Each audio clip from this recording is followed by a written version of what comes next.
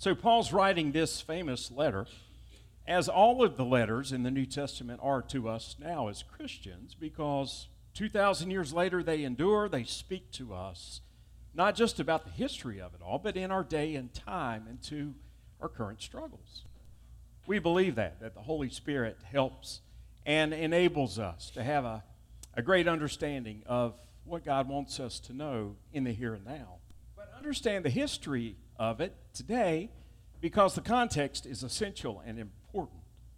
Paul is sitting in a prison cell in Rome, which is modern-day Italy, and he is writing a letter to a church in Ephesus, which is modern-day Turkey.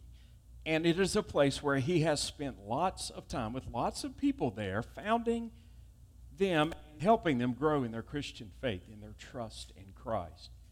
Paul has had a long journey to where he ends up in Rome in prison from Jerusalem, where he was taken under guard by Roman soldiers because of his citizenship, and took a very long journey across the Mediterranean Sea to Rome, where he is now awaiting to be tried, perhaps, and eventually, we believe, put to death because of the problems that he's caused for standing up for the faith. So Paul is writing this letter very much in mind with militaristic and, soldier images in his mind. And he tells us a few things for us to begin thinking about what it means to wage the battles that we face. And the first of those that he encourages us in the church in Ephesus, is in battle preparedness. He's not speaking of military terms, not of flesh and blood, of fighting, but instead of a spiritual battle that all of us face within, that our world faces all around the globe, and that in the heavenly realms continues on for all of time. Paul is encouraging the church in Ephesus and us today in giving us this image of the armor of God being with us to fight the good fight of faith, as he told Timothy, writing to that young pastor, encouraging him in 1 Timothy. Paul seems to be saying to all of us to suit up, get ready, because there is a battle that is on. Now, it's easy for us to think, what kind of battle is going on in the world? Well, it's going on in us, and it's going on all around us. Paul writes and encourages the Ephesians to, first of all, be ready for the struggles that come spiritually, outside and within. Paul writes from, and the Old Testament is this way as well, a very dualistic understanding of the world, that in the flesh and blood and in the physical part of the world, we can see all that is. But beyond that, there is a world that is unseen. It's a spiritual realm, if you will, where the battle between good and bad, dark and evil, right and wrong, God and Satan go on constantly, all the time, across all of time. And we, as believers, are caught up in it. Not just believers of Christ, but all people have the struggles and need to be prepared for those. Paul also writes to encourage the church and to encourage us about situational awareness, being aware of what it is that we face in our own lives on a day-to-day basis. You've heard that term before, situational awareness, in military terms and in safety as well, to always size up the place that you are going to be aware of your surroundings, to see what it is that you're dealing with, to have your eyes open and your senses peaked, to have your attention focused so that you can be aware of what it is that you are facing. In that understanding that Paul has of the unseen, of the spiritual realm, there is the dark side and the light side. There is a very difficult challenge that we have in our modern understanding of grasping this and accepting it, if you will. There is There's my phone ringing. And so I'm going to make sure that that is off. Sorry about that. Our situational awareness about the world that is going on around us in terms of the Spirit of God and the spirit of Satan is important for us to grasp. Easy for us to dismiss that today, in this day and age. In the scientific realm, we understand that there are reasons for things happening deep within us in a psychological sense or in a scientific or medical a medical reason that back in biblical times was not the case. 2,000 years has evolved since then. And so sometimes we very easily can say, well, there's explanations other than the spiritual realm for the struggles that we face. And yet there is a spiritual dimension that is at work in all of us, in the human heart, and in the world that cannot be denied. The Scottish theologian, William Barclay, said that there's kind of three levels in which that happens and occurs. And as I mention these, I bet you will recognize or understand what it is that he's getting at and what Paul is presenting about situational awareness with the spiritual realm.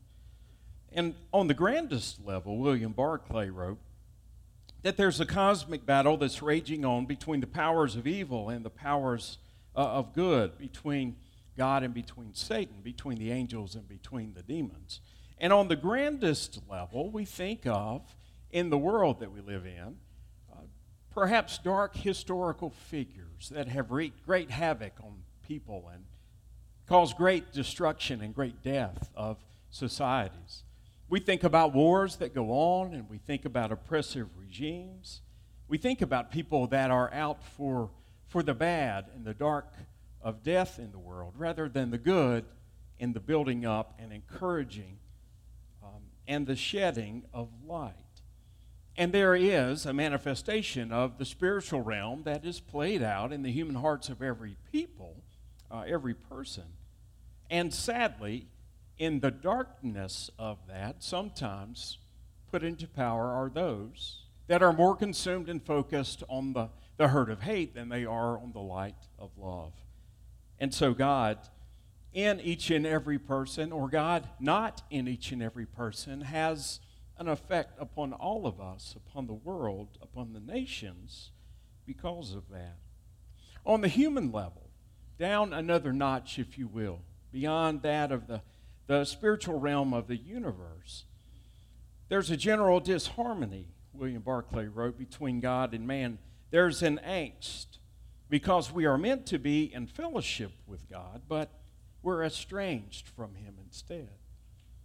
And the story of the Bible, which begins in a garden with Adam and Eve being in the presence of God and being cast out of that because of the brokenness, separation from God of sin, does not get rectified or cured until the very end when Christ triumphs over the spiritual realm, as we read about in the book of Revelation. That brokenness is the reason that Jesus came into the world, to bridge the divide between us that live in this world where darkness can reign and between the realm of God, of the heavenly light in heaven. Jesus came to bridge that with the cross and overcame the death and the darkness of it through the empty tomb, but has not yet completed it all for us in His kingdom on earth as it is in heaven. Now, the last realm, thinking of the grandest level, spiritual realm, the human level, if you will. Now, on the personal level, William Barclay writes this: in every person there is a tension. Every man is a walking civil war inside, torn between the desire for good and the desire for evil. He hates his sin and he loves his sin all at the same time.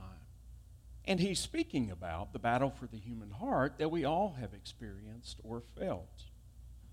On the human level, we see God at work and the darkness at work as well. Inside, it becomes very personal and very pointed.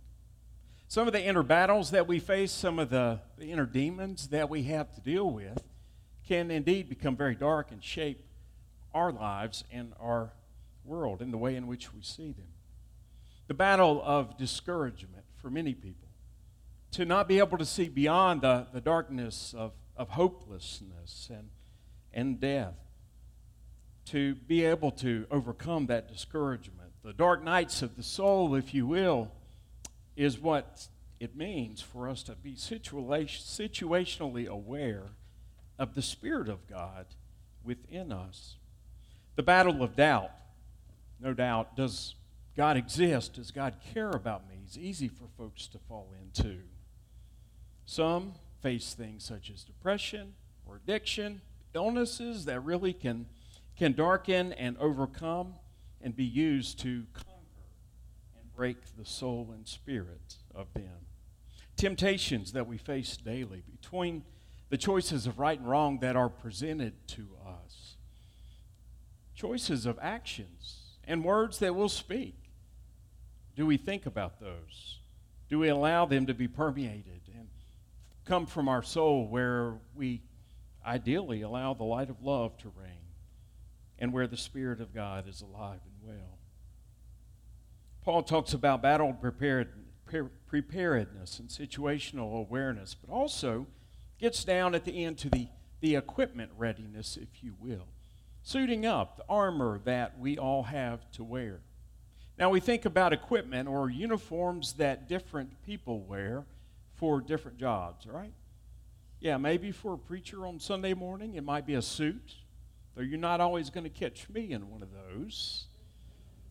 For some days, like when we do communion, I'll wear my robe and my stole, which represents the towel that Jesus washed his disciples' feet with. But we think of more utility things that people wear to do specific jobs, such as a tool belt for someone that needs electrical equipment or screwdrivers or wrenches to do the job that they're set out to do. We think about, for instance, our first responders who wear equipment for protection for what battle it is that they face. For instance, I know we have a good number of firefighters in the church, retired. There's turnout gear that they put on or they take with them in their vehicle to the place where a fire is burning. They can put it on and protect them from the heat and from the flames. It's armor, if you will. It's a uniform that helps them to do their job and be safe in doing it, to overcome and face that battle that is raging with the fire. We think about our first responders, our police officers, and they put on vests, Kevlar vests, protection for them from someone who may want to cause them harm, a belt that has things that they need in order to take care of lawbreakers and helping to provide peace and stability for difficult situations. Yeah, you know, this past Thursday was Law Enforcement Appreciation Day. Tell you what, why don't whoever has served in law enforcement before, stand up for just a minute. Drew, I know you're one that's currently, we have some retired ones. Y'all stand up. Yeah, let's just thank them for the job that they do and have done. Appreciate that very much. Yeah, to be put into harm's way and to be faced with constant threats like that seems very real, doesn't it? It scares the rest of us to think about what it is that y'all face. And yet, on a spiritual realm, Paul is getting at that all of us have to face some threat and some challenge to us and to our heart and to the salvation of our soul. He presents this image of this armor for a military soldier, a Roman centurion, if you will. Keep in mind that as he is in this prison in Rome, he has guards standing there or sitting by the cell in which he is sitting or living in. And he's looking at them and sizing up their uniform, what it is that they're wearing, thinking about the task for each piece of that, and writing how he thinks it is that we have protection with Jesus Christ in our faith in similar ways. And so he talks about the belt of truth and the breastplate of righteousness and the boots of readiness for the gospel of peace to put on the feet. He's looking at the soldier's leather boots that he would be wearing, the shield of faith. He's thinking about those marching soldiers that the book of Acts tells us went with him to protect him to Caesarea Maritima, to put him on the ship to go to Rome. The sword of the Spirit, which is the Word of God. Throughout these next few weeks, we'll be looking at those one by one, talking about what those tools are, those pieces that God provides for us, for protection of our souls and for victory in our faith.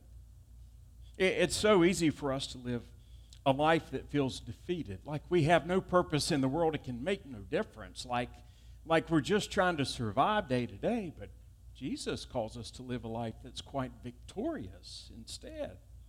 One that says to us, rise up and to do great things in the world for my kingdom and for my sake, for the sake of my Father in heaven. How is it that we are called to suit up? We'll be looking at that specifically, piece by piece, in the weeks to come. But today, we remember, as I close, that it is the baptism of the Lord Sunday, as you see in your bulletin.